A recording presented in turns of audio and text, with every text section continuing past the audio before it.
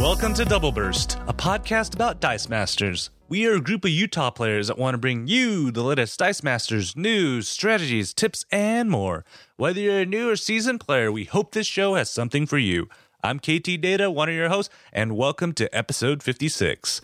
In this episode, we'll be talking about our 11th card, the super rare Steve Rogers, how to maintain a purchasing curve, and we wrap it up with our Origins recap. So let's kick it all off with our 11th card and the KO King. Okay, guys, we are back here with the KO King. How you doing today, my friend? Good. How are you? I'm excited because this is our 11th card, and the funny thing is, I want to tell you guys a little backstory for this. We were doing our production meeting trying to figure out what our 11th card would be, and this one was suggested, and Dr. J was like, but our 11th card should be like a card that I want, that you want to put on your team, but you just don't have room for, right? And he's like, this card, the super rare Steve Rogers from Civil War, it's like, he's good, but I always end up cutting it from my team, and we're like, that's the definition of the 11th card segment, man. So, what we're doing, if you guys didn't know, is the super rare Steve Rogers from Civil War. He's Steve Rogers, Iron Man of Earth. What is it? 10208 is whatever Earth universe that's in. I don't know. I always get them confused. It's not Earth 1. Yeah, isn't 616 the main line? I don't even know. I'm just whatever. He's a 6-cost shield, limit backstab 1 because he's a what-if character, and his ability is while active, whenever you would take damage, you may redirect up to 2 of that damage from each source to Steve Rogers. So why is this an 11th card? Or why is actually this a good card to be even considered to be putting on a team? He is a great protector. I'll say this. He doesn't read as well, I think, as he plays. Because you think of 2 damage from each source. What that can really do is, in gameplay, when I noticed it, is when my opponent would attack with 4 or 5 characters, you can reduce 2 damage from each character. Mm-hmm. So they have to have some pretty good stats to get any damage through. Yeah, and I think he probably got a little overshadowed because there's another 3-cost super rare in Ronin in that same set. Yeah. That when you're looking at it at face value, like, well, that's a 6-cost, this one's a 3-cost, and I can have 4 die. It seems a little bit easier, but I mean, we live in a world where 6-cost it's attainable, right? Right. I think, it's interesting. I think the community in general, if it's a control card that's 6, there seems to be a negative connotation. It's too hard to attain. It's too much to reach for. If it's a aggressive type play card, something like that has more of a win condition in it, Ultraman, maybe the new super rare Darkseid, those are turning into people looking to purchase on turn 2, maybe turn 3. So really reach for those cards. But if you have something like this that's more of a defensive, not so much win condition, then there seems to be that thought that maybe it's not good enough. Yeah. Maybe it's not worth the 6. And I think his ability, it doesn't sound great until you look at his stat lines. His defense is a 4, 5, and a 7. So redirecting that 2 from multiple sources actually is pretty viable. Say, you have, you'll never happen, 7 cheetahs from Justice League attack at once. He could absorb all of that and then do nothing. Right, and you could there's a lot of things that you could do to save him as well. Like if you add him to a turtle van, say I block, then use the turtle van, redirect everything, all those 2, so he's not going to take any damage because the turtle van eliminates damage taken, and then all that goes through and you can eliminate a field. So there's a lot of things that you can do. All the new ping damage, I think. They're all one. Even Storm. Storm she does it 1 at a time. Right. So I'm looking at him actually more, he's going to fit onto a number of my teams. I think I'm going to look at getting him out in the field pretty early. He's going to be something I reach for on that turn 2, like a lot of players that are looking at Ultraman. Do the same kind of thing with this Steve Rogers. It really alters the game. My opponent's going to have to hit me for a lot of damage to nullify this purchase. He's going to work to get him out of the field. The ping damage is all erased. All of that kind of stuff just really adds up and can allow me to get to my stuff. Yeah, even because if you get him out early game, And I don't know if you've run into this. I've run into the situation where I'll have like sidekicks. I'll roll 2-3 sidekicks on turn 1 or 2, and I can't do anything with them because re-rolling them just makes them more sidekicks. And I'll have them on the field, and a lot of those times I'm like, well, I should probably attack because I kind of need more energy to buy something because it's only the second turn of the game. You do that, and Steve Rogers is on the field. You're like, okay, cool, bro. That didn't do anything to me. Right. And really, anytime my opponent attacks, nothing is getting through unless it's over 3 attack. Everything else is redirected to Steve Rogers. Downside is he has 1 die, so that. So you got. It's like I would. So I was thinking about this draws versus rolls. I think the cards that have a fewer amount of max die, those are a little more roll dependent because if you miss it, that thing has to go all the way through your bag before you can get it again. So it's a little bit more draw, but if you can get that first roll, it seems to nullify it. Yeah. So, when I was early when he had come out, he was one of the super rare I happened to pull, so I was playing him, and I was playing against Dr. J, and he actually froze him, or it might have been Diego. One of them froze with Mr. Freeze, froze him on my prep, and I couldn't ever get to him because it was the 1 die. Yeah. So he froze him, and he was stuck there. So there are disadvantages to the 1 die, but there is a lot of advantage to him. Now, if you're going to go against an Ultraman, obviously you're going to have something else to nullify Kryptonite because Kryptonite will blank your Steve Rogers. So I know when we talk about these kind of things, a lot of competitive players seem to spiral down that, well, you'll just Kryptonite that. I understand that, but I'll have other things in the field. I'm not just going to try to win a game with Steve Rogers, but he really nullifies a lot of the tactics, a lot of the attack, a lot of the aggression. You look at some of the things that I believe are going to start making a reappearance in the game. I could be wrong, but I think there's a lot of things that lead to, say, Guy Gardner, more of that attack rush. Something like Steve Rogers really nullifies a lot of that. You can take the damage, and you're not going to take too much. Yeah, because even you think about the Guy Gardner idea, because usually what makes the Guy Gardner efficient is having a lot of little guys attack early on in the game. So Guy Gardner himself's only a 2, 3, 4 before the buff, right? So say you have Guy Gardner out there and then 4 sidekicks. If he's going to attack with those 4 sidekicks, Guy Gardner will say he's on his level 1 side. He's going to be a 6 attack, but you're only taking 4 total when he's attacking with 5 characters. Right. Right. And if my opponent attacks with, we'll say 5 characters that all have 4 or 5 attack, which is a pretty good line, right? So I'm looking at 4 damage from 3 of them and 5 damage from 2 of them. I've nullified that to, 2, 4, 6, 10 damage right there if I let it through. If I block one of those characters with Steve Rogers and happen to have a Turtle Van, my Steve Rogers lives. I'd redirect all that damage, and I'm taking 6, and I've got rid of all their large stat characters. So he can really nullify a field and alter what my opponent has to do to get a win condition. Mm-hmm. So I know this isn't a super popular style of play because a lot of people are worried about getting damage through and just attacking. Yeah, because this is definitely a slower kind of style because you got to get them up, and then you got to go towards closer to what you have as a win condition on your team.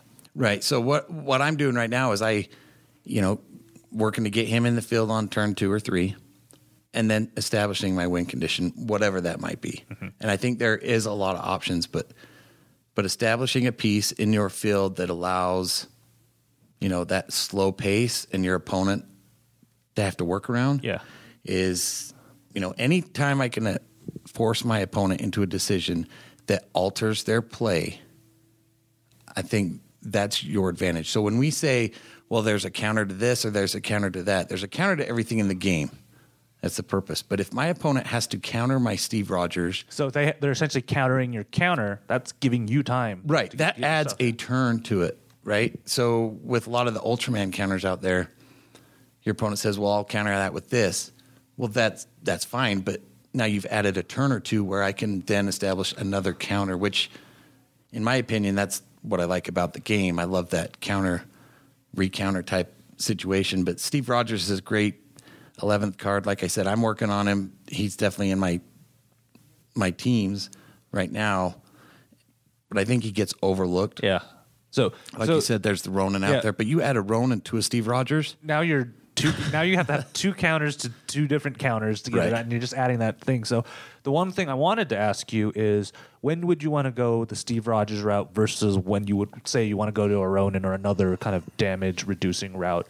Because I know how we like to highlight the positives, but I want to, there's a reason why it's an 11th card. It's not going to fit on every team that you want to use. I think Steve Rogers doesn't do as great if it's a one-punch scenario. If you're playing in a situation or in teams or your meta seems to be swinging with one hammer, Steve Rogers isn't going to be great because he's only going to reduce it by 2. So pay attention to what you're going to be playing. If it's a casual constructed event, if the build tends to be more Guy Gardner's, more aggro and more speed. Right. If it goes faster, Ronin might be just a little bit better on that side, right? Because you can get that Ronin out faster and get multiple of them. And Ronin's going to take it all away from, I believe, one source, right? Yeah. Mm-hmm. Where Steve Rogers is a little bit from each different source. So kind of have that approach. Am I worried about something swinging for 20, or am I worried about something swinging, 4 or 5 guys swinging for 5 damage? Yeah, and because I'm even thinking, say you're playing. I'm talking about Cheetah a lot for some reason. She's rotated out. Why? But say you play a lot of metas where everybody plays a lot of Cheetahs. Iron Fist might be a better solution for that because he's the 2 cost, and you can match in terms of their purchasing. For sure. And I think in today's game, with the things that we have coming out, especially with this Batman set, things like Steve Rogers, Iron Fist, they make a huge impact because all the take 1 damage, all that is completely nullified. I know I've made jokes around here, but like all the White Lanterns, like Iron Fist basically blinks them. Yeah, they do nothing. It's like you did all that work to get one of every energy, and my 2-cost fist just Yeah. So pay attention to that. I think it's one of those things like it gets overlooked a lot where you say buff everything by 1. A lot of players don't think that's a big deal, but it adds up. Sometimes that one attack makes a huge difference. You can eliminate 2 from every source, that makes a huge difference. Yeah. So did you discover kind of any tips or tricks you want to tell people about in terms of playing with Steve Rogers? Because I know you've been playing around with him a lot as of late. So this will be post Origins, but I've actually been playing with him with the Ring, and I believe there's a Shield Ring team out there I'm currently working on, and I still need to work with it. But so basically what you're doing is you're slowing down. You get Steve Rogers out there, then maybe the Rip Hunter, and then like Bard, the Protection Bard.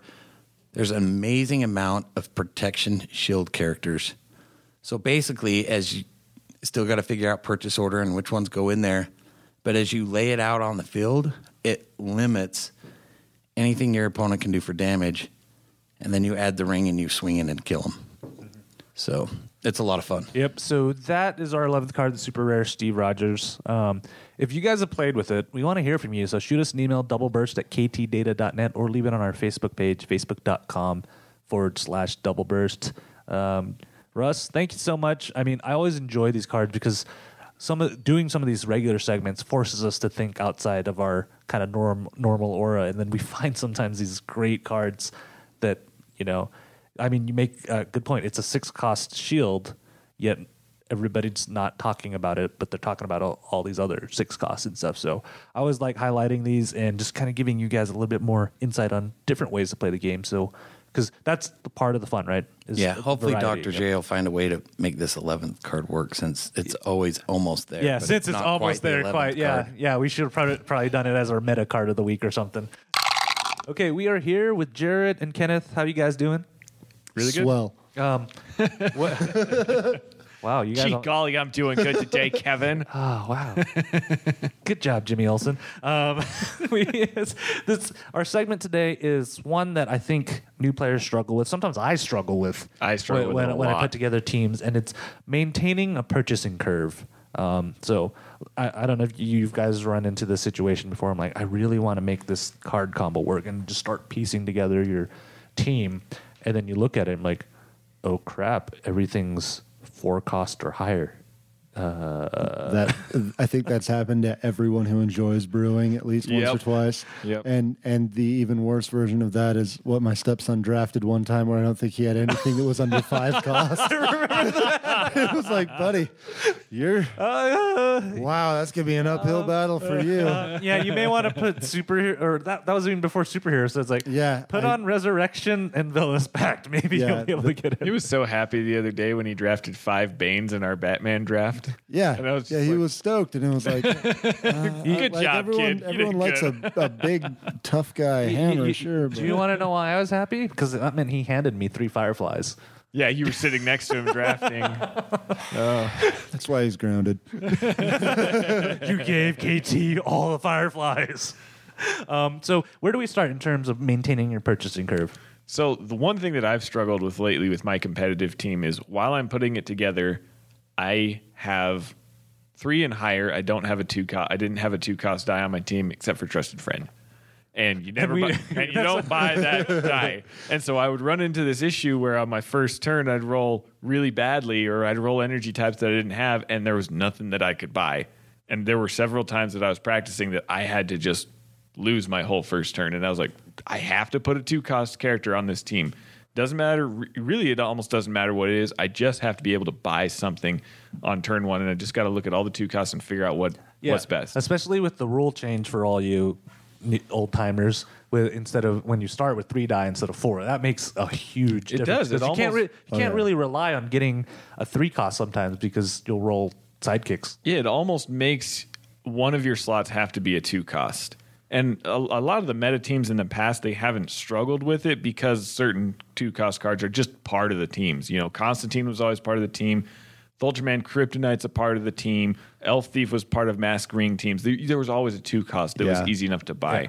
So purchase curve was never an issue. But if you're coming up with something new, that's something that you're going to run into. What do you do turn 1? Yeah, I personally feel like you should have something, and ideally something that it's going to help you to buy multiples of at like the 2, 3, and 4 cost. Yeah. Like each of those prices.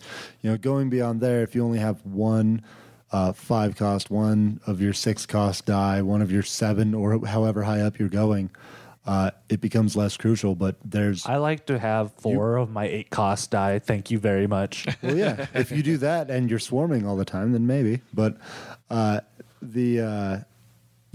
run into a lot of times. I've run into, you know, not just on those first couple of turns, but later in the game when it's like, okay, I've bought my things, I've got some stuff, I've fielded things, and I have 2 energy again. Yeah. Crap. Is it is it going to hinder me to buy a second of that thing that I bought on my first turn that it's been, you know, another 5 or 6 turns? Should I buy that again? You know, if it's something that is only going to clog your bag, that's not a good 2 cost to have on your team, you know. If it doesn't make sense as a late game purchase, it gets a little more difficult because I've found that the buy curve really is, it's like a bell curve, you know. It goes up for part of the game and then it goes back down when you start getting into the bigger fielding costs, bigger characters. Start saving energy for globals. Yeah. Yeah. And I always think it's important too, because especially with some of these lower 2 costs, because around here Superhero Registration Act is used very often. Yeah. right? Excessively. Yeah. So Too much. Like have you guys seen this happen, right? Well, not turn 1, but turn 2, person buys the Superhero Registration Act. And then it's your turn. You buy the other Superhero Registration Act. And then the other person buys the Superhero Registration Act. That's usually what happens. But I've learned that on your turn, if you don't buy that other Superhero Registration Act and they do, and you have a character that you can get on the field early, sometimes that's that's the game changer right there. Yeah, that can make a difference. Yeah, lots of times if I don't get to buy the first one, I'll let them buy the second one and then buy something else and then buy the third one afterwards so that I'm putting 2 characters into my bag when I reload it, and then I can buy the superhero and put it in my used pile later. Yeah. And there's always the slight chance, not slight chance when you're me, that you draw 4 sidekicks after you reload your bag with 2 superhero registration acts. Happens to me all the time. Yeah. Yeah. So, so in terms of that, so we see our cheap characters and stuff. I always have this problem too. Is sometimes I'll get so into my mindset that I got all the cheap characters, but I can't make that jump to buying my 4 or 5 cost characters, which may be that win condition. I just get stuck in this loop where I'll buy the cheap character here. I found myself in a similar situation a lot, especially in Golden Age, where I tend to play aggro anyways. And there was Professor X, so I could get tons of energy.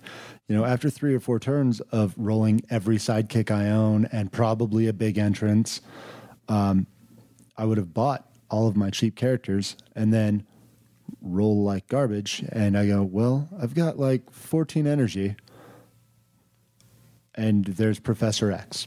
Like, Professor X is the only expensive card I have on the team. What am I going to do? That's part of why Apocalypse became kind of a staple on my Bolt Ring teams. It was like, okay, there's a 7 cost that is awesome. If my aggro play isn't working or it betrays me by not rolling, I have something that I can do with some of that excess energy that is really strong.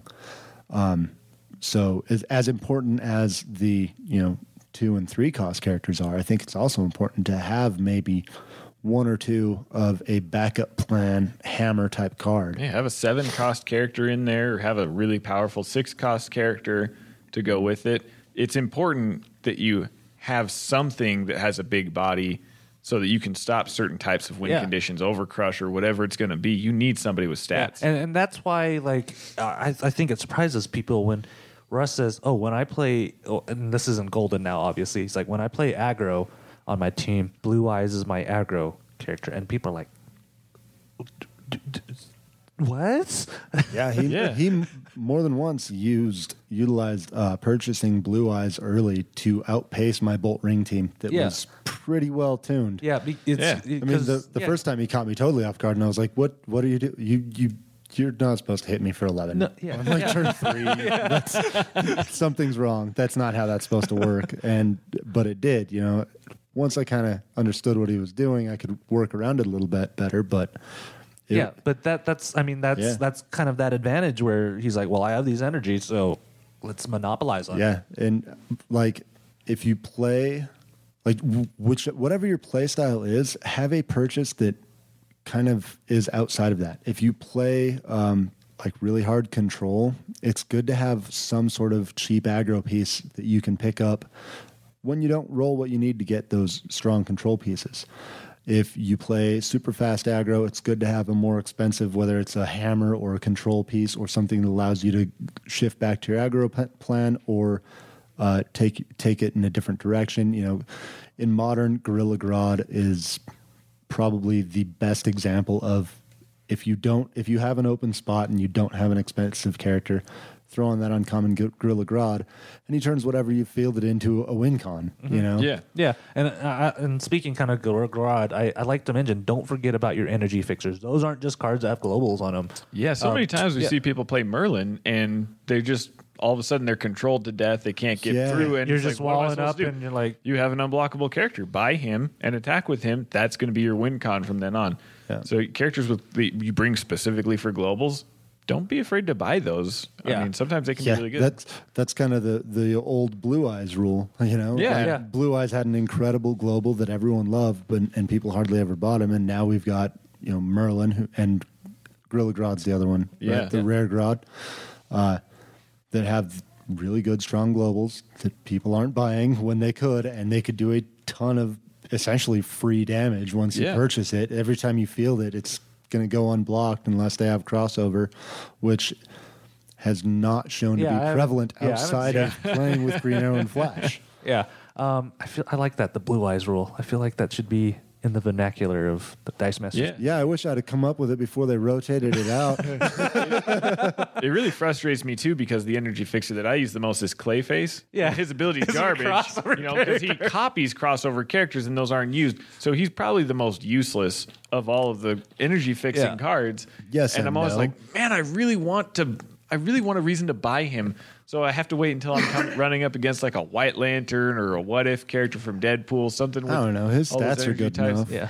They If- are, if, but if I'm you playing run with- into that situation where that's how much energy you have, his stats are good enough to justify. It's it. true, Yeah. but I'm running it with characters who are cheaper and have this better stat lines than Yeah. he does. Yeah, You know, that, so. that's why when I was figuring out my dice count for one of my teams, I'm like, well, Clayface is only getting one.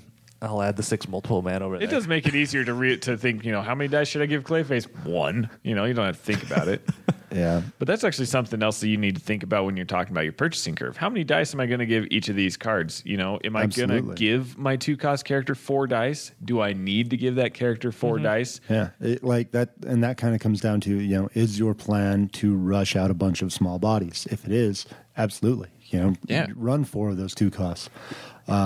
If your plan is to work, if your game plan is really in a couple of 5-cost characters, maybe put 2 of your 2 costs. Yeah. One for that early turn if you don't get it, 1 for a later turn, or 2 for a later turn if your early rolls work out for you.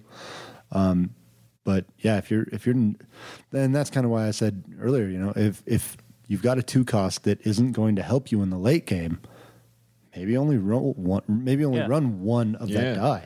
And actually, that's something that I ran into when I was making my team before the Batman set came out. I was like, I need a 2-cost character on this team, and I looked at all the 2-cost characters, and there were none that helped my team. Elf Thief, okay, but I didn't need that energy type. He really wasn't helping me. He really doesn't help as much since PXG's gone, so he's out. Yeah. Oh, I love him. Alfred, he's okay, but he really doesn't do much other than sit in the field and protect you, and I didn't need that on my he's team. kind of a body, but Overcrush kind of nullifies him pretty quick. Yeah, I was like, Kryptonite, it doesn't really help my team that much, so I'm not putting Kryptonite in my team. And then Batman came out, and there's at least 1 2-cost for every energy type, sometimes 2. Lots of 2-cost cheap characters in this set. Really, really helped me with my purchase curve on my team. Oh yeah, I know that last week playing one of our local guys, Scott, he just basically rushed me with Hawk Girl, yeah. It was like, what is going? Like, before I could do any, I attacked knowing that I was going to leave myself open, knowing that I was going to lose the next turn. I attacked just so that it wasn't a full-on 20-0 blow. I was like, I have to do something. So I basically went for a scratch, and I got my scratch, and I was okay with it. And I lost the next turn. Like that Hawk Girl. It's nuts. Is 'Cause crazy fast. She's There's- a 4/4, I think, on her top side, and she spins Yeah. herself up. Yeah, it's a crazy strong 2-cost. Like that's one that I could almost see. Like if you don't have a 2-cost character, as long as masks for whatever reason, like as long as they're not going to hurt you for some reason, to have a mask character, she's a great one to throw on you. There are no good on a mask team. teams in Modern, man. Another thing I've run into is people Right. chump blocking with sidekicks, and I was like, Jervis, he's perfect for that. If I can't get my big character through because he's getting chump blocked by sidekicks, you pay for that 2-cost Jervis, and all of a sudden the sidekicks are out of the field. And that Jervis, that's another kind of pitch to get a 2-cost character because now you can't rely on sidekicks as your blocker. So Yeah. you may need to have a character as a blocker. Plus, I don't roll sidekicks anyway. Make sure it's not an ally, because he'll just take that too.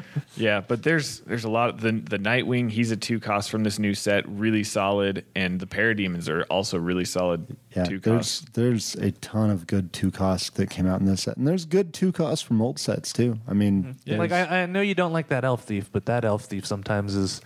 It is really good. It's just not as useful as it used to be. Yeah, because Elf Thief, Miri Riem and Guy Gardner from War of Light are both Absolutely, really yeah. strong Yep. 2-costs that you could slot into Miri is a little bit more niche. You got to kind of have lanterns built around her. But Guy, you could slide him onto just about any team. yeah, and if Really, you don't it's want just harder because Constantine got rotated out. Yeah. So Constantine. come up with a good 2-cost. None of them are going to be as good as he was, but that's okay. Yeah. Yeah. So, like, do you guys have any kind of I mean, it's not hard and fast because every team's different, right? But do you kind of have a general count of each purchasing amount type that you try to keep around when you have your teams? As aggro as I tend to play, I try to, unless I'm bringing something for strictly a global, like Professor X. In the days of Professor X, I bring one of him. For just about anything else, any other team and any other die, I'm bringing 2 dice at least. You bring 2 of everything. That's a total of 16 dice. You just got to fill in the 4. Then you've got 4 that you can sprinkle throughout. If you've got something that's just there for a global, then that goes to 17 or 16, or rather, that goes to 15 or 14 dice that are taken up. But mostly, I like to have 2 of them because I couldn't tell you how many times I've bought my lantern ring and it doesn't roll, and then it doesn't roll, and then it doesn't roll, and then I buy a second one, and that one rolls. That I don't believe for whatever that. reason. Yeah, Jared has this theory For whatever that, reason, that lantern rings are the most consistent action die. It is roll. the- Well, then these you single most have never consistent seen me action play against Mike Plum. No, I've been practicing against ring teams lately with these guys, and I think 20 games, not once has it not rolled the first time. Like, it's every single time they roll, it's in the field. I'm like, you might as well just glue it to your mat and leave it in the field. But in general, my kind of the baseline is if I want that die in the field, even if it's only situational, I want to have 2 of it in case one of them just isn't rolling for whatever reason. If it's even if it's something that I've got to work up to, and it's like, okay, I'm spending 6 to get this, but it is an important piece, or it's an important piece in certain situations. I want to have a second one because I'd rather work up to that second one than, whether it's a mental thing or if jinxes are real, like whatever it is, I'd rather be able to buy that second die and put it in the rotation than feel like I'm working, that I'm up against a wall with a die that won't roll. Going really aggro, as a generally aggro player, I tend to weigh my team. I tend to put a lot more weight in the lower purchase costs. You can't go wrong with 4 Guy Gardeners. Exactly. In my old Bolt Ring teams, it would be like 4 Miris, 4 Shield Agents, or 4 Rocket Raccoons. I'd go 4 of the cheap characters because that's what I'm rushing for. That's kind of always my mindset is I tend to be more aggro, so I put a lot more dice in the lower costs. Mm-hmm. All right. So before we go, do you have any other things you want to mention? Because I know this is a harder concept for a lot of new players to learn because you have so many abilities now, so many things, and trying to find that balance of cost across your team is kind of a difficult thing. It's the same thing we always say, man. Practice. Yeah. Practice it and figure out what works for you. Something I would encourage is generally, if you're newer to the game, when you build teams, try to include 1 character of every cost from 2 to 6. A 2 cost, a 3 cost, a 4 cost, a 5 cost, a 6 cost. You'll notice that every turn you're usually able to buy something with whatever your roll is. If you roll a really bad roll, you should be able to buy something. And then as you get better, you'll be able to brew and say, okay, I don't need a 5 cost on this team necessarily, and so you can start working around that. But just play with the different energy types. Make sure you have a range of energy of costs on your team, and that's going to make purchasing much easier. As an extension to that, especially for new players, I would try to get various energy types on your team too. Yeah, absolutely. Because you get into some of the more tuned stuff, you can focus more on just masks or whatever. But I can't tell you how many times I've seen a new player Bolt for me, and I'm playing Bolt team. I can't tell you how many times I've seen a new player just fizzle their first 3 turns, 2, 3, 4 turns even, because they couldn't roll a fist to buy something on their all fist team. Yep. Are you saying new player or me? Both. Yeah. Back when you were new. But if you've got, if you've got 2 3 cost and 2 cost characters, if they're all bolts, you're kind of asking for trouble. If you've got, a 3 cost, it's a fist, and a 3 cost, it's a mask, and then you've got a 2 cost, it's a shield, and a 2 cost, it's a, what's the other one that I'm thinking of, that I'm missing? Bolt, shield, mask, fist. Yeah. Wow. I'm so with it today. Yeah. If you've got each of those kind of in your lower purchase curve, then you're not going to have as many of those dead, useless rolls. Yep. Yeah. All right, guys. Thank you so much for talking about this. If you guys have any questions, and we do, or suggestions for segments, because we're always looking for segments that new players have questions about, shoot us an email, doubleburst@ktdata.net, or leave it on our Facebook page, facebook.com/doubleburst. Okay, guys, we are here with the Brown Messiah, the KO King, and why are you still here? Dr. J. I don't know why. And we wanted to give you guys, I think with the time difference, I believe it's still actually going on. Dr. J and I, we just got back from the Origin Game Fair where WizKids has its U.S. Nationals and its World Championship.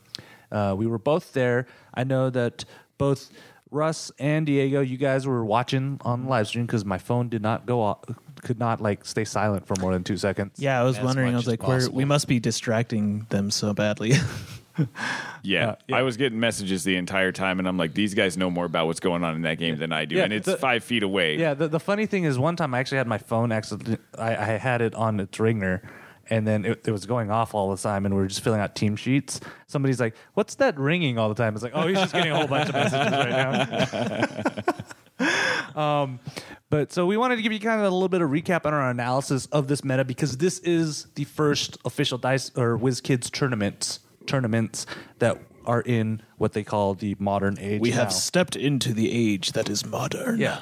So It's like Star Trek The Next Generation. Better and better, just better than the original. hey, they're making Star Trek models too now that look pretty sweet. Yeah. That Oh, WizKids yeah. is making from Fan Appreciation Day. So, Jared, where do we want to start? Do we want to start with qualifiers or whatever? I have no earthly idea. Yeah, sure, let's start with All qualifiers. right, okay, Let's start so- from the beginning and go through it. So for us people here, where Jared just beat everybody on the double burst team to get his qualifier, I had to qualify for Worlds, so I didn't get a U.S. National qualifier. The way it worked too is if you're in U.S. Nationals, you at the very minimum have 4 of the 8 required points. Yep.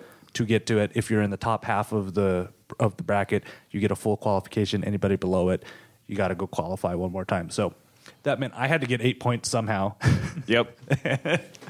And I don't think anybody here believes it, but I was like, well, I'm just going to have to do two of these qualifiers to get it. And So you hope went I and can say cashed in however much it would cost to play in 2 it. Yeah, qualifiers. I bought 2. Yeah. So did you only have to play in 2 qualifiers? I thought you You had. only had to really play in one. One, So if you got yeah. first place in a qualifier, you got an invitation to Worlds. If you got second place, you got half. So you got 4 points instead of the 8. Yeah. So if you were like up in the topper half, you got 4 points, but in the bottom half, you didn't get any points. Yeah. Right? So, Okay. so my whole idea was to get second twice. Yeah. So in the qualifier, you had to get first or second place, and they were pods of 8. Oh, Yep. okay. And, Yeah. and on the first qualifier days, there were actually pods of 16 because that was all they were running. They weren't running nationals or worlds. But they at the same split it time. up into 8s, right? And then Yeah. So in a pot of 16, 2 people got first place, 2 people got second because they just did 3 rounds and best of 3. Were there other prizes in those pods? Winner gets a random participation or one of the prizes. One of the foil prizes. Yeah, I know I got a full Rocket Raccoon from that. So that day in, I was like, okay, I'm gonna just try to win 2 of these. It was super interesting because I sit down, first person on I play, and I'm like, I am so boned because I'm like, hey, I'm Kevin, nice to meet you, and he's like, I'm Stefan, I'm the German national champion. I'm like, oh crap. Talk about a first matchup there. I was like, but that was an awesome match. And by the way, can I say foreign language cards are so cool? Oh man. They really are. Yeah. It was awesome because half his team was kind of English cards, and then he had a couple foreign language ones. I'm like, oh, that's so cool. But we played a match, and I managed to beat him. So I'm like, okay, I got one. I'm like, at this point, Jared saw me. That's not how I normally play Dice Masters. I was just all right, one game at a time. This is what I need to do to win. I'm gonna try to get through it all. And it was okay in the end because he already qualified, obviously, by winning the German national national. championship. So he was just kind of testing his team, I think. Yeah, he was testing a new team out. So that was great. And as I went on, I'm like, okay, I won 2, and then to the third one, I'm like, okay, if I can win this, I only need to go through this gauntlet one more time. So I won that, and then when we went to the last match, that was an epic match. It was pretty balanced. I was playing against the Guy Rush team, and I was playing the Mask Ring team, and just somehow managed to or got a win. Well, with that to qualify. the guy that you were playing, his name is Ben, and he was a really cool guy. We really got to know him throughout the convention. They sat down. KT won one. Yeah, he won the one. second one, and then he was like, "I've already qualified, so so like I'll just That's pretty sweet. Give you it's the like, last one." I don't want you to go through this thing again when I gained nothing exactly. from it. So we left it at 50-50 because I'm like, okay, now we just have to meet each other in Worlds to see who actually is the who can win that matchup. So that was cool. I qualified. I'm not gonna lie, that took a huge load off my back because I'm like, well, if I don't qualify, what am I doing for the rest of the weekend? My take on it was I'm going to gamble and try to get into the top half of U.S. Nationals. So if you get into the top half of U.S. Nationals, then you qualify for Worlds. If you get in the bottom half, then you get the half of the points, the 4 points. And I was sitting there the whole time I was debating. I was like, do I want to play in a qualifier? Should I play in a qualifier? And in the end, I was just like, I was going to, and then we had something we were going to go do. Like Kevin got invited to some other convention. Oh, yeah, dealio. yeah. And I was like, okay, I don't have time. I'm just going to see how I do tomorrow.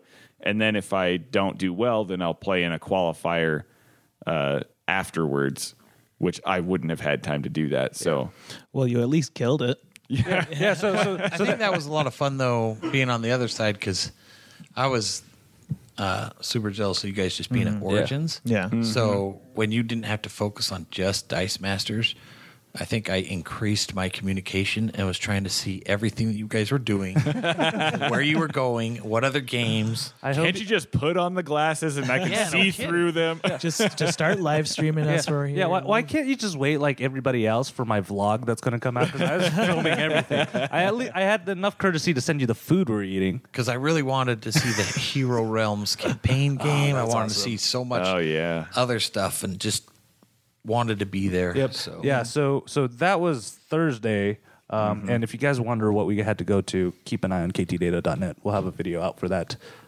pretty soon. Yep. And then Friday was the U.S. National Champions, where Jared had already qualified. Dun, dun, dun, dun. And the funny thing is, we may have unintentionally cut the line. So when you're going up to the booth, there's like this long line of people lined up like down the side, but there's no one standing in front of the registration booths.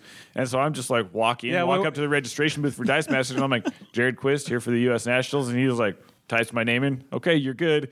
And then Kevin's like, I think that was the line behind it. So if anybody saw that, we apologize. We totally did not notice that. But I think most of them were HeroClix players, because the next day when we went for Worlds, we stand at the back of the line and we're like, I don't recognize any Dice Master players in this line. So we just walked up past them and did it again.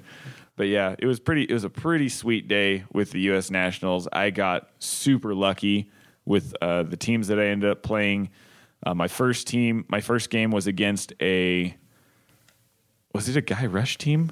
I think it was against a Guy Rush team, yeah. And I ended up winning that one by the skin of my teeth. Like, it was really, really, really close. Yeah, it came down to you not mathing right and somehow your dice liking you. Oh, yeah. Okay, so it was Craig. That's who it was. So, yeah, Craig, he made the top 8. He was a really, really solid player, and I made a stupid mistake and got saved from it. So I rolled my Doomsdays, and I had a level 7, or I had a level 3 and a level 1, and I think a level 2. So I had to pay 3 to field them, and I was like, oh, man, I don't have enough masks, do I? I'm not going to be able to afford to field, because I was like looking at the dice on the table and everything. I had 2 sidekicks in the field. I had a couple, like one mask I could use for the Trusted Friend Global. And so I'm like, I can't win this turn, so I'm like, I'm going to re-roll the level 3 Doomsday and try to get it on level 2, because that'll win me. And I re-roll that, get it back on level 3, and I'm like, all right, whatever. So I use Trusted Friend on both of his characters, field them. I'm sitting there, and I've got 1 energy left over and a sidekick in the field, and I'm like, oh my gosh, he's got an Energy Fixer Global. Spin it out, field the level 3 Doomsday, and I had enough to win. And he was like, man. I saw it. And when you re-rolled the Doomsday, I was like, yeah, do it. And then I re-rolled it on that same level, and it saved my bacon, because I wouldn't have been able to win if I'd have re-rolled it on any other level. So I got saved from my own stupidity, and so won that one. The second game was actually Dumb Luck 2. So I was playing against another guy team, and may be hearing a theme that's coming up. oh yeah, and the guy that I was playing, he was really good, but I think he got a little frazzled, and it was towards the end. I had like 3 Doomsdays in the field, and he locked them there. I couldn't get them out of the field to refield them. And so I'm like, well, nuts to this. I'm going to go the Kryptonite route. I buy a Kryptonite, try to roll that. It doesn't roll. I buy another one. And then finally it rolls, and I get a bunch of masks. And I'm like, okay, trusted friend, all of his characters. And then blanked his clay golem so he couldn't redirect any damage. And I attacked, and the double burst side on Kryptonite makes it so super friends can't block. So I just went through unblocked. But he could have beaten me the turn before, because he had Casey Jones in the field, and I had one character that was not a sidekick or a villain in the field. And I think he looked at my field and just said, I can't get past that wall. And actually, the turn after that, I was like, I had Batman in the field, and I'm like, flip Batman. Like at the start of my turn, I was like, I'm totally giving this away. But I flipped my Batman. I think when I did that, he was like, I could have won last turn. Oh. And so I was really, really lucky that second game. The third game I played, the Shield Ring team that ended up winning the Worlds. It was piloted by a different guy, but still the exact same team. It was a mirror team, and I ended up winning that one. Again, it was really, really close. Like all these games were really, really close. Like I had like 3 life left at the end of all of them. That one was really, really fun. After we were done, I was like, that is such a cool team. I hope that you do well. He ended up getting into the top 4. Then my 4th game was against a Bolt Ring team, and I beat that one pretty handedly. It was really quick. And then my last game was against a Mask Ring team, and Mask Ring teams were what wrecked me in the whole competition. Well, that was the one team I could not beat. So overall, you went 4-1 in Swiss, yeah. In Swiss, and then you faced Ring team, or I should say Mask Ring. Yes, Mask Ring. And then Saturday, worst as a spectator on the side, it was like Yeah, it was pretty worst hard. possible scenario for Dr. J, especially considering the amount of other teams that were in the field. It was Mask Ring, which, for lack of a better term, was kind of the Kryptonite tier team. Yeah, exactly. Right? And specifically the Raven.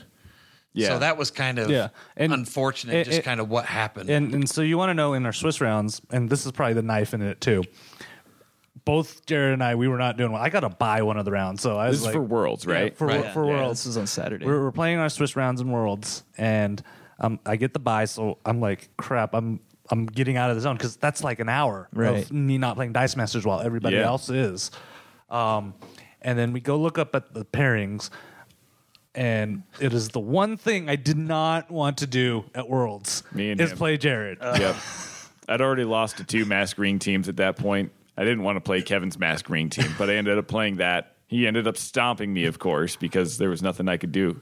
So let me ask. Nothing I could do against that team. Let me ask you both. Were your guys' matches in all of them? Were they kind of like a back and forth sort of a thing as far as like life points and like life totals were going, or was it like was it a slugfest, or was it kind of like we had last year where you built up and then you kind of shoved through with everything So else? for my first 2 matches, they were races. It was because I was playing again. Oddly enough, first round of Worlds, I played Stefan again, and I'm like, "Oh, how you doing? This is going to be interesting." He played an entirely different team. He played his Bolt Ring team, and it just came down to which one of us could get the ring out first, and which one of us could spin it, get enough of our respective energy types in the field to do it. The second round, same thing. Played another Bolt Ring team. Thinking about it, against I think it was Stewart, and we both of us were like, "Yeah, we're just racing. We're just racing to see who can get it first." And he managed to get it on me one turn before. Yeah, most of my games were slugfest, back and forth the whole time, and that's because of the way my team is made. I mean, when I played the Mask Ring teams, it was basically I sat there, tried to get the Ravens out of the field. It never worked because she's she's weighted, and she always rolls on the character face when you try to re-roll her with Batman. I Told think. you to take out the magnets, man. But and then they would just end up rolling a bunch of masks and hitting me for 15, and then it's just the 5 leftover damage, and I really didn't damage them. My other games though against the Guy Rush teams and stuff were both aggro teams, and so I'd hit him, they'd hit me, I'd hit them, they'd hit me, or even the Bolt and Shield ring teams. But with Doomsday, I'm able to keep their field kind of clear, so they're doing like 3 damage here, 3 damage there, because they have to field a character and then roll the energy on the same turn. And so it was really kind of a slugfest back and forth. And I think that's why all my games ended with me at like 3 life or 2 life. Yeah, that was one of the things that I noticed watching the stream for Worlds is that most all of the matches were pretty evenly matched. Everything was going back and forth, and it was really, really it was really fun to watch. You know, it was probably some of the funnest Dice Masters I've been watching in a long time. Whereas last year it was just bard. You build up and then you swing through for the last of it. Yep. So there were some overall themes, right? I mean, we had large number of guy. Yeah, a lot of guys. I feel like someone within the group made a prediction on Guy. Can you turn his microphone off now? Present. We don't need to hear. I'm sorry, we don't need to. I feel like I remember that. I mean, I could be wrong, but I feel like that. The other thing that was really surprising to me was the lack of protection, other than mass green teams, which had Raven. So I think that's actually the result. So enough of us talking about our actual individual matches. You guys are wondering, what did we see in terms of the meta there? Absolutely. Guy Gardner was huge, and rings were probably the second. Now, I want to insert a little caveat here. Guy Gardner was huge in Nats, in U.S. Nationals. He was nowhere near as prevalent in Worlds. Yeah, and I think that is due to everybody thinking about the Ultraman threat that there were like were so two prevalent Ultramans. prior There were to- like 2 Ultramans in Nats, and so I think they were thinking people are going to be taking that too big to fly off their team or whatever their Ultraman counters off their team. Oh, Most of them didn't. Yeah, every team in the qualifiers and in Nats had some kind of anti-Ultraman tech in it, and that actually, and you know, going to the point, Guy Gardner is actually a pretty decent Ultraman tech because Ultraman teams for the first 1 or 2 turns usually have open fields, And they usually don't field a lot of characters. and Guy Gardner's like, I like that so much. So it reminded me a little bit of our WKO that we had with we had the players from Arizona came up and all that, where everyone built for anti-Ultraman. It was anti-Beholder. Beholder. And Ultraman. And there were 2 of them played. Yeah. It kind of reminded me of that. Like everyone's gunned up and ready for. Oh wait, it's a wide open field. And Yeah, everything comes down to matches because a lot of it came down to matches. Well, I think that Shield ring team was pretty awesome, and the piloting. Yeah, so tell by everybody Victor a little bit at was home pretty who amazing. hasn't seen the videos on what kind of was Shield on that team Shield is so team. Awesome. So Giant Spider and Namorita, I think were big. So I will say this: if you Flesh Golem was if on you are a there. new player, specifically, I think it's very important to watch that match. That was some of the most exciting piloting and, for lack of a better term, basic Dice Masters, right? Because they had no ramp, so it was 4 dice every turn, and it was basically Guy versus Namorita, and a lot of piloting and globals. So while their dice that they'd purchased and what was in the field was super simple characters, like not necessarily major combos or anything like that, the piloting was next level. It was more of, I'm not going to purchase this because it's not going to give me what I want. I need to keep this for globals. And it was very skilled in that way.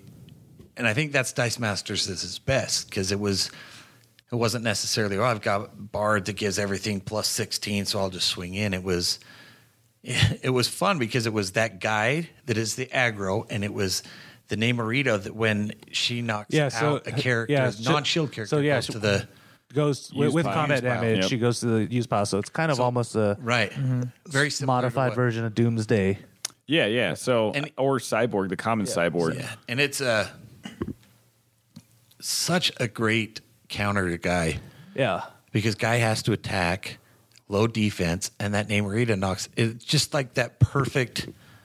And I think that's why it did so well. While the pilot and everything was great, both pilots that ran it, it just had that counter. Yeah, that right? slight It was edge to it. Yeah.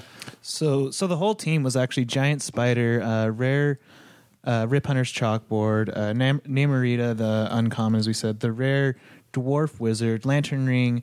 I can't quite tell, but I believe it's the common Rip Hunter. Yes, it's common Rip Hunter. The Rare Cyborg, and then the common Kal-El with the global that you can flip attack and defense. All the games that I saw played, I don't know that I ever saw that Rip Hunter purchased once. Yeah. He did in the finals. Oh, yeah, And did he? actually, both players. This is I love 2 out of 3 because both players adjusted as they went. Yeah. and it was so great to watch. And as it progressed to that game 3, it really just came down to bare brass tacks. My Namorita against your guy and the globals, and let's play. And sadly enough, like the last 2 turns made me realize no matter what happens in a game, sometimes this is just pure luck. Like pure luck. Because the roll before the final, I didn't do the math because I couldn't see exactly, but I think he could have won. Kraus, I think he could have won that turn, but he got double bursts on his Mary because he could have energy. Yeah, because he could have filled the guy, then Mary, bought guy, and filled the guy. So we could have had 2 guys and a Mary. And then Victor's turn, he rolled that 1 extra sidekick. So it was they were playing so simple in what they were buying. It was so vital, the rolls, that like it was, if I roll, I win worlds. If I don't, I don't. Well, and it was also like I noticed that also. And the thing is, you guys didn't see it on the stream. It was so kind of funny to watch that last 2 rounds. Yeah, as Victor was rolling the last dice, Alex is sitting there, he's like shielding his eyes, like I don't want to look. He even like stood up, and like took a walk like 5 feet behind the table and came back. Yeah, he literally was standing up at that when he was rolling the dice because he's like, I can't sit here. It was intense. Oh, it was intense to watch on stream. It was awesome. A lot of the games on stream were really, really like that, where everybody did such a great job of being able to pivot and being able to adjust to what their opponent was doing and everything. And congrats, and hats off to all of you guys who played on stream, because you played excellent games. I was really rooting for Diane. I played against her when we were in Florida, and she was just 1 energy short from her game, and I was just If you guys were watching the matches, she's the one who has the Doctor Who Weeping Angels. Yeah, it's sweet. That's the thing that was incredible about the whole competition. Like at every level, every game, I was like, every single one of these teams deserves to win the championship. Yeah. Every single one of these teams could have won the championship. There were no easy games. Like that is something to super emphasize. Is like whoever, like if you made a mistake, your opponent would monopolize on it, and you just had to be super careful playing. Well, matchups were so important. Like you, Dr. J, with the mask ring, there were things that countered other teams and teams that countered other teams. So it was kind of, that's why I found it's so amazing when it came down to the finals, and I could be overanalyzing, but when it came down to the finals, it was just 2 very basic teams that kind of I wouldn't even say basic. They were, well defined in what they needed to do to play. But there wasn't, we talk about ramp and churn and all that, and they had chalkboard, but there wasn't, like, they weren't worried about. It was a lot of getting more. attack and block, attack and block. Right, and that's what I mean by basic. The teams were really awesome and very fine-tuned. What you're trying to say is the mechanics actually were, you distilled them down to the super raw mechanics. Yeah, it was some very raw games like without the use of like PXG, without the things like Blue Eyes. Like once you take all of these elements out of it and you can slow down the game a little bit, it really becomes a lot of just. I think that what fleshes out what they want Dice Masters to be. Yeah, they were the kind of teams that you could give 2 completely new players, and they could play a couple of games and understand how those teams were supposed to work really easily. You don't have to tell them, you want to do this global on this turn, you want to do this global on that turn. It's like, you want to buy this guy and you want to buy that one, and then you want to get this ring thing and you want to get your ring thing. And that's pretty much it. Like, it's just attack and block after that and hoping you roll right. And that was what was so great about the competition. Like you were saying, Russ, it was all about the matchups. You know, the only team that I lost to that wasn't a Mass Green team was the champion team, and my rolls were so horrible in that game that he apologized at the end. He was like, "I'm so sorry. I don't like winning a game like that because of such bad rolls." And I was like, you know, a win's a win, and you deserve it. And I was really happy for him that he ended up winning the whole thing. But I could have beaten that team, you know, and I did beat that team earlier. I could have beaten the Guy Rush teams. I could have beaten, you know, anything but the Mass Greens. The Mass Greens could beat my team, and then those Guy teams are really good against the Mass Green teams and the other teams. And so it was like this weird like triangle, like rock, paper, scissors almost. Whatever your team is, it's going to be hard countered by this other team, but it's going to be really good against this other team. And it was really fascinating to see just how that ended up, how those like few teams ended up distilling out and coming to this. I was like very that. impressed It's very with the reminiscent. pilots, especially in the championship, and what they did. We know I like to run lean, so when they would pass on purchasing and worry about globals and what they could do and thinking ahead, and instead of just clogging their bag, you know, and Alex had to wait. You know, if he had bought guys just to sit there, it would have caused him problems. He needed Mary to help him field those guys at the right time. And the dice didn't really work, but watching those two pilot was so entertaining, got the butterflies, got the adrenaline going, and I was just like, oh man, what are they going to do? And it was a lot of fun. Another fun thing about the competition was there were a few wild card teams in there that were just like one-offs. I mean, my team was a one-off, but also there was Alex Rodriguez from Arizona. He had just a team that was nothing like anyone else had brought, other than Darkside, and a couple of the other teams had Darkside on it. But the Darkside was in the center of it. And shout out for Alex. Sorry, Jared, but my favorite match in the whole tournament. and this was in the top 32. That was a fun match. He had an amazing team, so it relied on using the uncommon Parademon to deal damage, but he didn't buy it straight off. What he did, especially against my Mass Green team, he had brought, what was the basic action?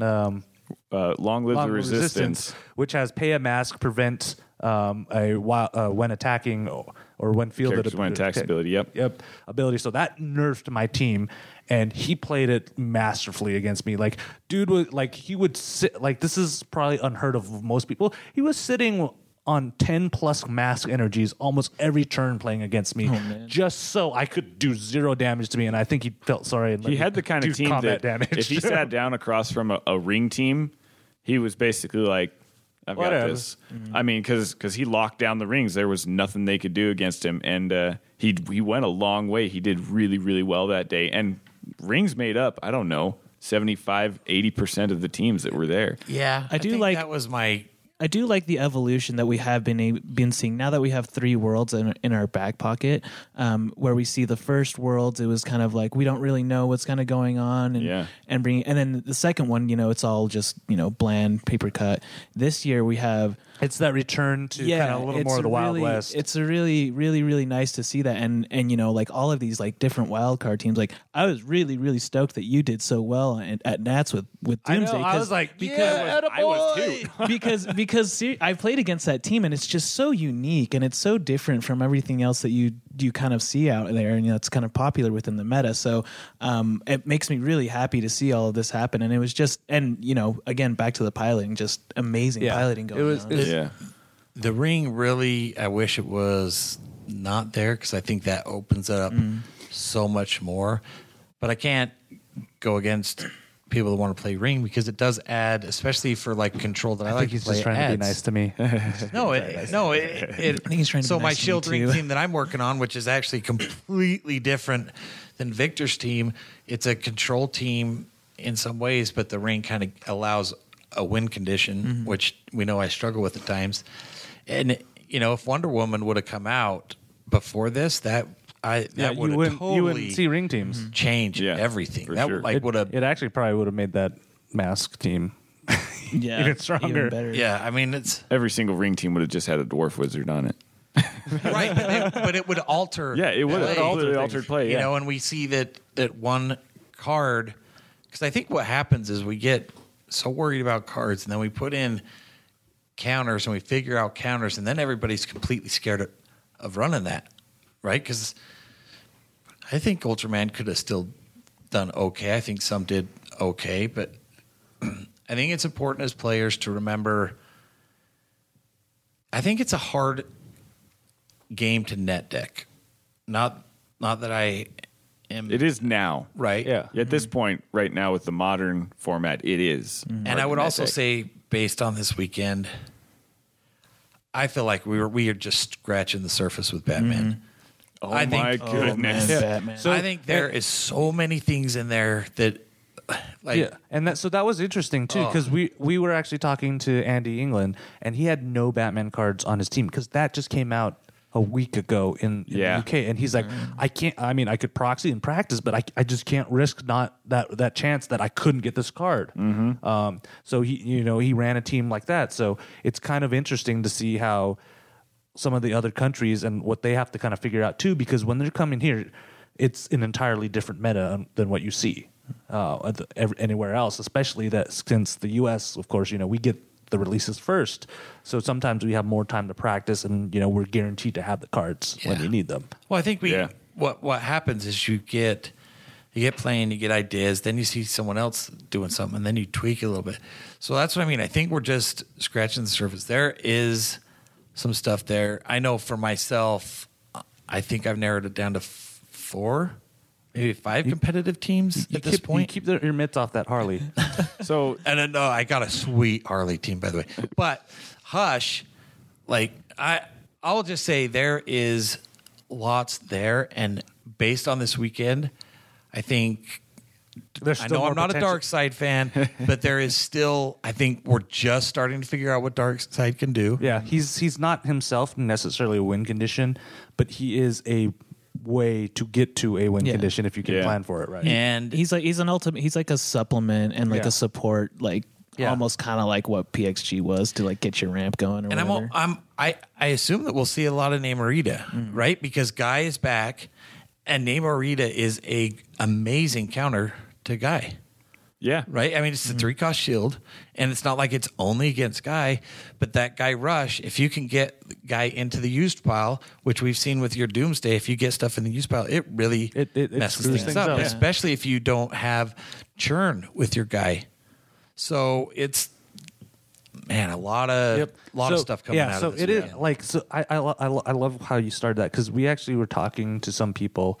I was actually at the Heroes Realms booth, and the guy was like, "Oh, Dice Masters, I play kind of casually at home and stuff." And he asked me, "So, how is the meta? Is it just like super cutthroat? Everybody just plays the same thing?" And I'm like, "No, this has made the meta so varied, so engaging that you could bring something." And it's not going to be like the next guy, and it's still going to be competitive on that level, give you that experience. And this is, I think this is making Dice Masters shine at its core. And I honestly think that if they're able to hold off on putting out another card that is like the Bard, because the Bard was just good in every way. yeah, you couldn't go wrong. You threw it on any team. Yeah, it's like if you just changed one little thing about it, any way you choose, it's not an overpowered card. But it just the way it was Yeah, written, it was just a perfect storm of everything. If they don't print out another card like that, I think that's the way it'll stay. Because we saw it, people were going into this thing thinking Ultraman was unstoppable. And obviously he wasn't, because everyone had too big to fly. They were going Guy Rush, and Ultraman ended up really not doing very well. Yeah. And so, but then every other team had a counter to it. And I'm just like, the meta is really healthy right now, and I hope it stays that way. Well, and I know everybody's going to be thinking, well, Ring is that, but there's some counters coming out to the Ring Yeah. pretty hard Yeah. that are going to alter Yeah. things. So yeah, we could talk about this all day, but we're already going along. But before we go, I just wanted to say thank you for all of you guys who are at Worlds, Nationals, Regionals, especially those guys who came up and talked to us and said, "Hey, we love the show." I told everybody this. Like, I honestly think everybody on the team, nobody else hears the show outside us first. So that was super nice. We appreciate it. And if I did not extend the invite out to you guys. If you guys are ever in Utah, seriously, just let us know, and we'll make sure we can meet up and just hang out. Even if you don't want to play Dice Masters, we're still open to meet up. And like, so many names, and I've told everybody I'm bad with names, so I'm not going to mention anybody, but all of you guys rock. I really think that it's going on my calendar next year. Origins is going to be a place where I'm going to I definitely I'm think going to make it back I'm going to make it next year for sure. Yep. So if you guys have any questions, or if you want to reach out, or if you want more specifics, because I think Jared and I spent a fair amount of time in the WizKids booth looking at that. I mean, we didn't even talk about Fan Appreciation Day. Thanks for the Super Rare Dark Side, by the way. And I would just like to say really quick, thank you, WizKids, for taking the time to answer our questions afterwards. They were really good. There were a lot of concerns from the Dice Master community, and the people at WizKids, they took the time, like 45 minutes, to just sit there and talk with us. They didn't have to stay. We got out like 10:30 out of that, and it started at 8:30, so they stayed longer than they had to. And big props to Kyle and everybody else on the crew who ran there. They ran a super smooth event. WizKids is one of the largest gaming area booths at Origin, so that's no small feat that they managed to make it just run smoothly like that. So big props to those guys, and keep up the good work.